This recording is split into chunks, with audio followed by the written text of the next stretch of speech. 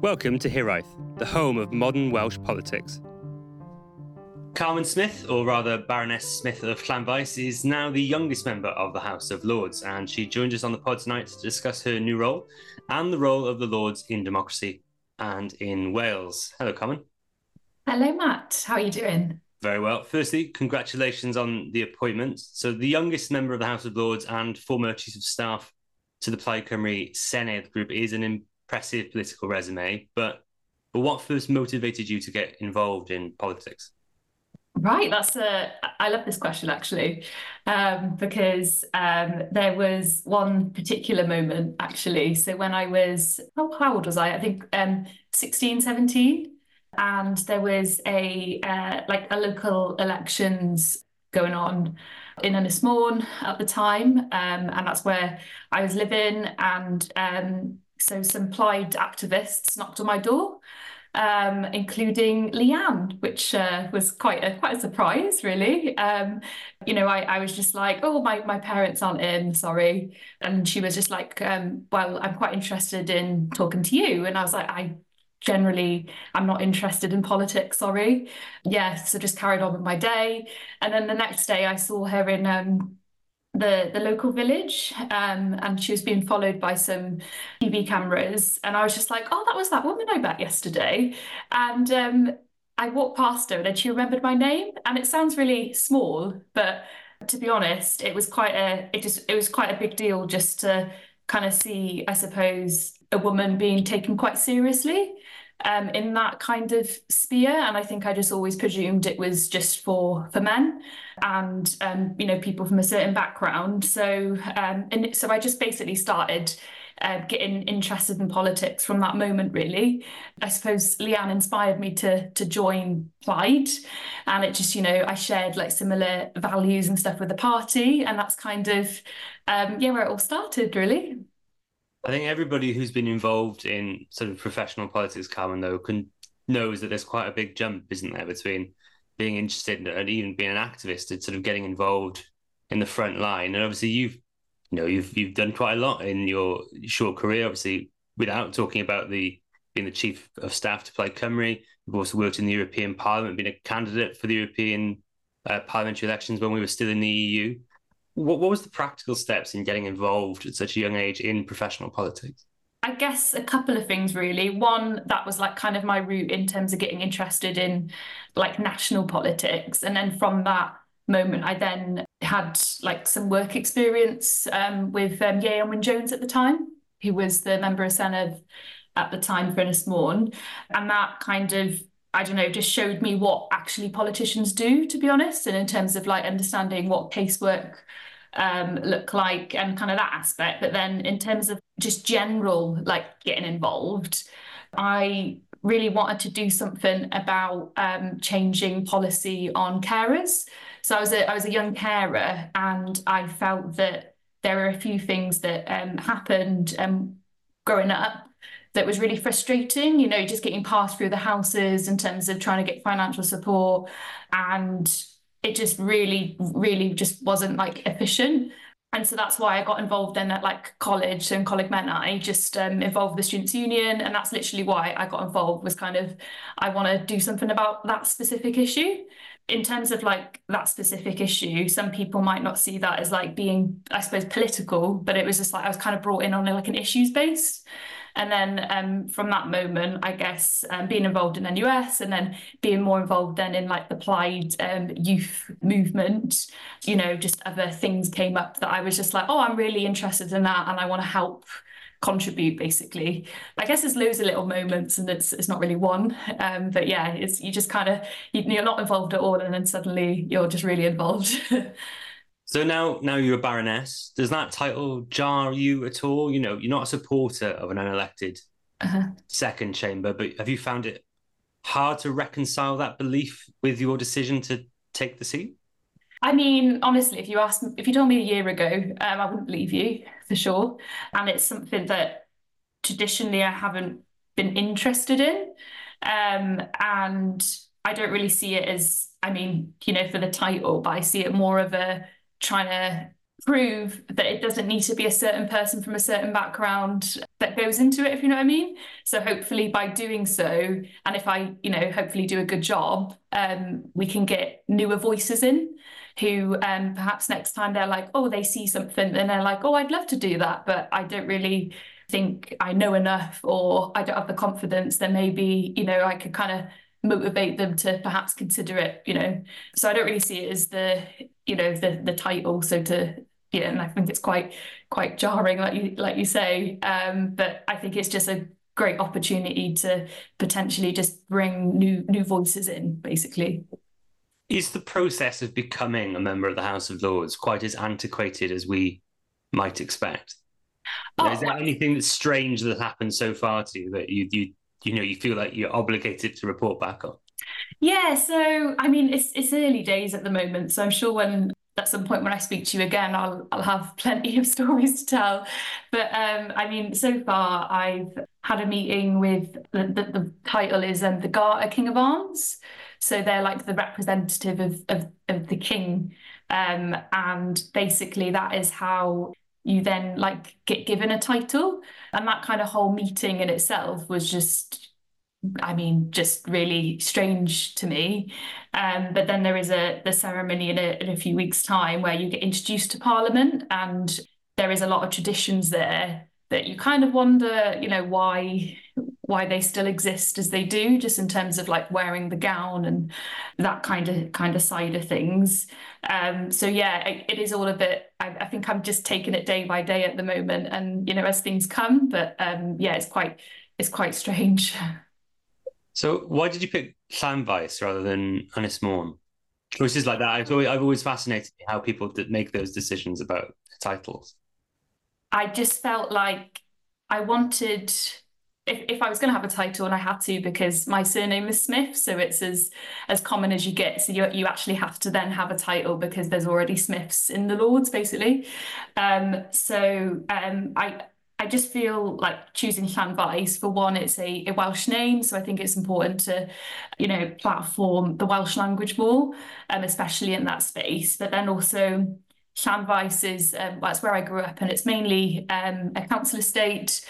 It's an underprivileged area. I don't think many people know about it, and it just kind of felt like something that I wanted to promote, if you know what I mean, rather than Ynys Môn in terms of its. I think quite a few people know about where Ynys Môn is, but Llanfaes is more unknown. But I think that was just kind of suited, really.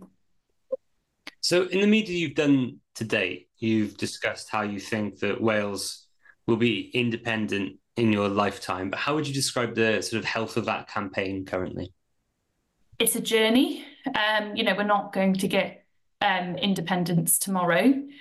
However, I think it's a journey where every conversation matters. Every conversation is another step in that direction.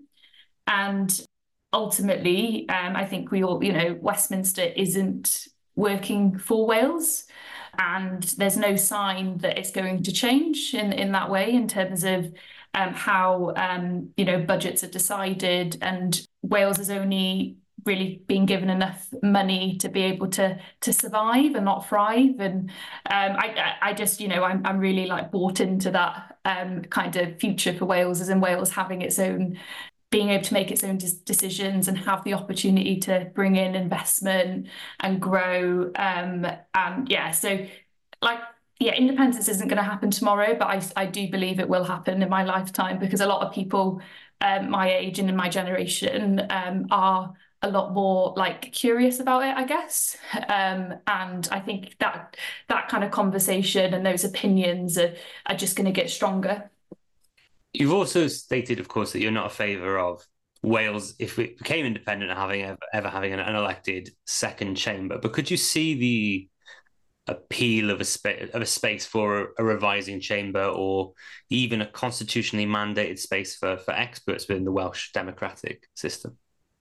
I quite like the idea of citizens' assemblies, and just kind of rethinking how a modern democracy looks like. And I think that's what's quite exciting, is in an independent Wales, we can kind of decide what that democracy looks like in a more like, fair way, and how it actually could represent society. So yeah, I mean, I don't know what it would look like, but I'm very much open to being part of that kind of discussion. But certainly it shouldn't be unelected, and it shouldn't just represent one part of society. You've set yourself up to be quite a disruptor, I think, of the sort of established order of the House of Lords. What do you think are the practical steps you'd take in order to do this? Do you think it is more just informing the public about what's actually going on in the Lords, or do you think there is a sort of practical step you'll be able to take as a politician to influence the way they operate? I think ultimately, I have to be realistic. I am just one voice in that chamber, but I think, what I hope to bring to the role is to be able to communicate to different audiences about what happens there and get their kind of perspective, kind of being a legislator that can understand ordinary people more. And I think that's kind of where I can add more to that chamber. But in terms of looking into the future, in terms of being a disruptor, well, it just needs shaking up, and ultimately, I hope that other people could join me there to do that too. In terms of policy areas, I think you've mentioned a couple so far, sort of the pursuit of Welsh independence, the Welsh language, obviously issues relating to carer support. But what are the kind of key policy areas that are really in your heart and you want to take forward within the second chamber? So I think there's four kind of main areas that I'd like to focus on.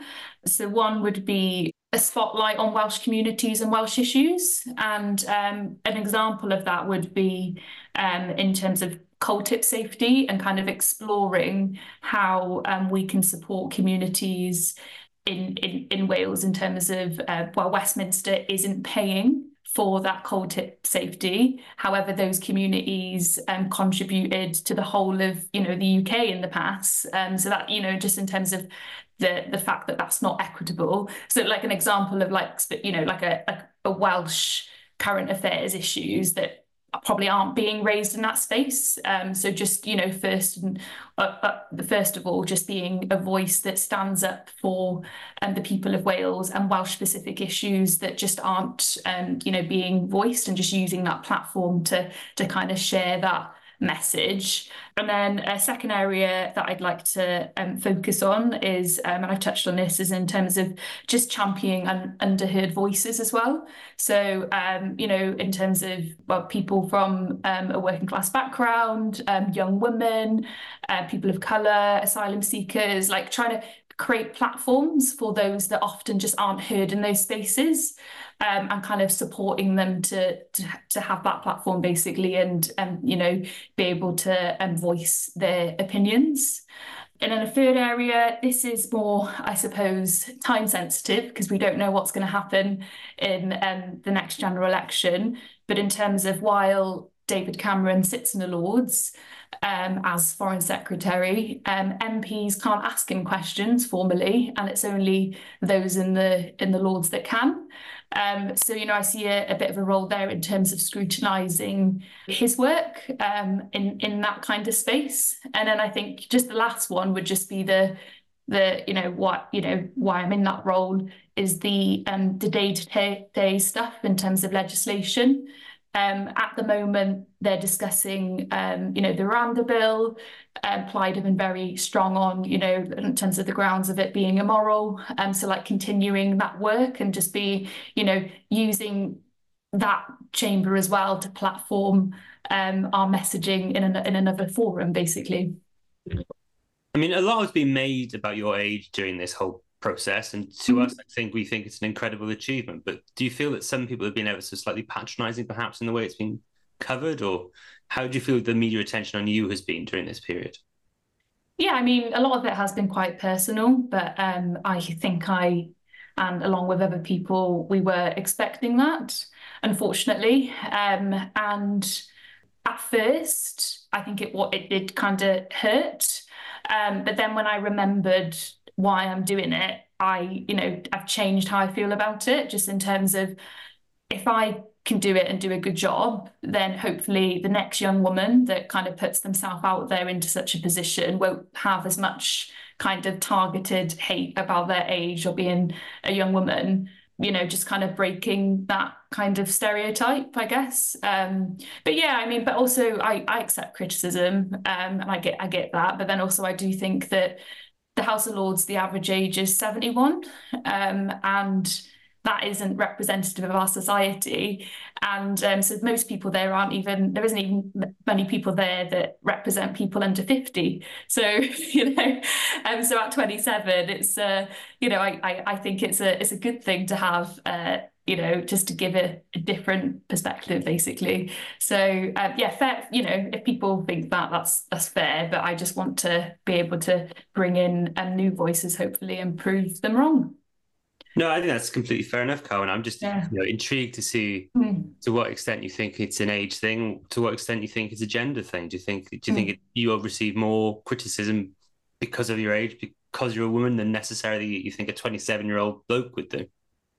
I think it's a bit of both. So I think it's mainly age, but then at the same time, I'm sure some of your listeners will remember when Charlotte Owen was appointed into the Lord. She was also appointed at the same time as a man of a similar age, but the media hasn't really discussed him, is what I mean. So just in terms of not about them as individuals, but just to how that's quite interesting that they were the similar ages, but mainly the media kind of went after her appointment in like more of a negative way, and that just kind of perhaps shows perhaps an example of where gender kind of does come into it too. But you can't ever really be sure. Do you feel as though you've received enough support from Plaid Cymru, both in sort of this change to your life, but also in a professional basis of how you're going to be able to operate in the Lords? Ultimately, when I put my name forward, I only did so because of people internally within the party were encouraging me to do so. Mainly women, to be fair, which was great.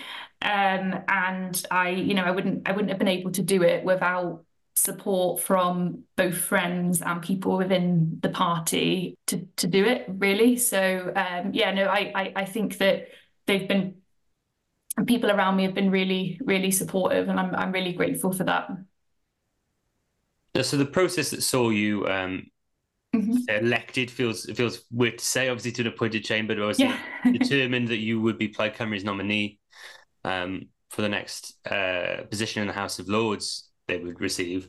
Obviously, ensure that a woman would come top of that list. But Plaid have been somewhat reticent in the past to sort of use all women shortlists in Senedd selections, and with the fact that the gender quotas bill seems to have gone away or is very unlikely to make progress, do you think you'd be in favour of Plaid Cymru using this sort of process in the future to ensure that women are selected top of these new seat lists we're going to have in the next Senedd election? Yeah, well, I think these types of procedures are needed until you kind of change that balance. I think it's the best way to make that change is, and as a pie of equality to push through and make that change is to have, like we've had similar elections like you've just listed there. So in 99, 2003, 2007, with the first person elected in each of the regional lists had to be a woman. And we've had some brilliant women come into politics through those channels, basically. And yeah, no, I'm a supporter of those types of procedures. It's a difficult one, though, isn't it? Because I think, obviously, speaking from a Labour Party perspective, who've been using all-women shortlists for years and years and years now, you do notice that often when they're no longer there, the party seemingly defaults back to selecting men, unfortunately. But I suppose this is a procedural issue to deal with a sort of wider systemic issue in our society and in our politics, really, isn't it? Yeah, and you kind of have to change that tide, and it doesn't just happen in one election. It takes several elections to be able to change that. The way that the society reacts, basically. So, speaking of future elections, whilst you can't be an MS and a member of the House of Lords at the same time, that would not stop you from being a candidate for any future Senedd elections. Do you think you'd have ambitions one day to stand in the Senedd? I'm just taking it day by day at the moment. Fantastic politician's answer. No, but it must have crossed your mind. Obviously, having stood for the European Parliament before. I mean, not to hold you in on any answer, but it must at a point cross your mind if, in case you ever decided no longer to wish. No, if you got your dream and the House of Lords was abolished, you'd never know. Was that my dream though?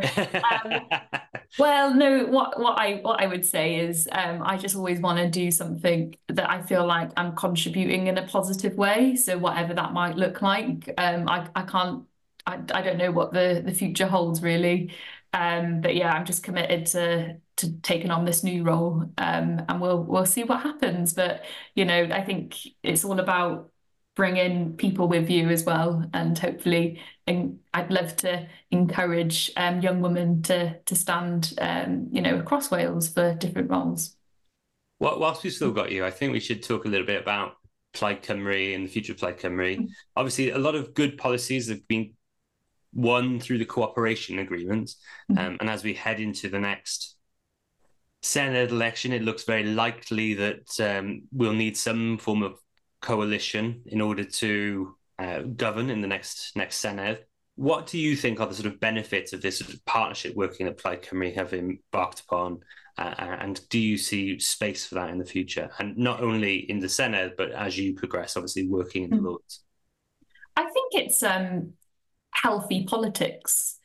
And what I mean by that is actually seeing politicians from different parties and those that aren't in government being able to deliver policies that matter to people's day-to-day lives. And I think a prime example of that is free school meals. In terms of, I don't know what the figure is now, but it's something like 2 million free school meals have now been delivered as part of the cooperation agreement. That is helping people now. And I think that's what happens when you have cooperative politics, and when people come around a table together, and make some compromises, but actually deliver now and not just kind of argue and just be like, well, no, actually, I 100% can't support on this, but actually come meet in the middle. And then when you meet in the middle, you can actually make positive changes to people's lives, I think. So I think it sets a good precedent for the future, especially with Senedd reform, having a bigger Senedd and what that could look like. But to be an effective Welsh government, I think you do need to open up to other parties, and just to make the best policies, really. So obviously, before we get to the Senedd election, we've got the rather tricky bit of the general election before us, probably hopefully at some point this year. How do you see this year going politically? Do you see a strong result for Plaid in the future? And obviously, I think we're all thinking that it's very likely to be a Labour government. But with everything that's going on in Welsh politics at the minute, can you see the wheels ever falling off the big Labour machine as we head towards the general election? It's a tough question. It also depends when the election lands, I guess. But I don't think that the Conservatives are, going to do well in the current scenario. But hopefully, while I'm working with the Westminster group, I'm hoping that we'll have a few new Plaid Cymru MPs to join in Llynnos in Ynys Môn and Catrin as well, which would be brilliant to have other women voices as well in Westminster. So yeah, I guess we'll see. But I really hope that, and I'm quite excited for them to join. Really, yeah. Carmen, thank you very much. Diolch yn fawr iawn. It's been a pleasure having you on. Diolch. Thank you for listening to Hiraeth. If you like what you heard, please don't forget to subscribe, rate and review.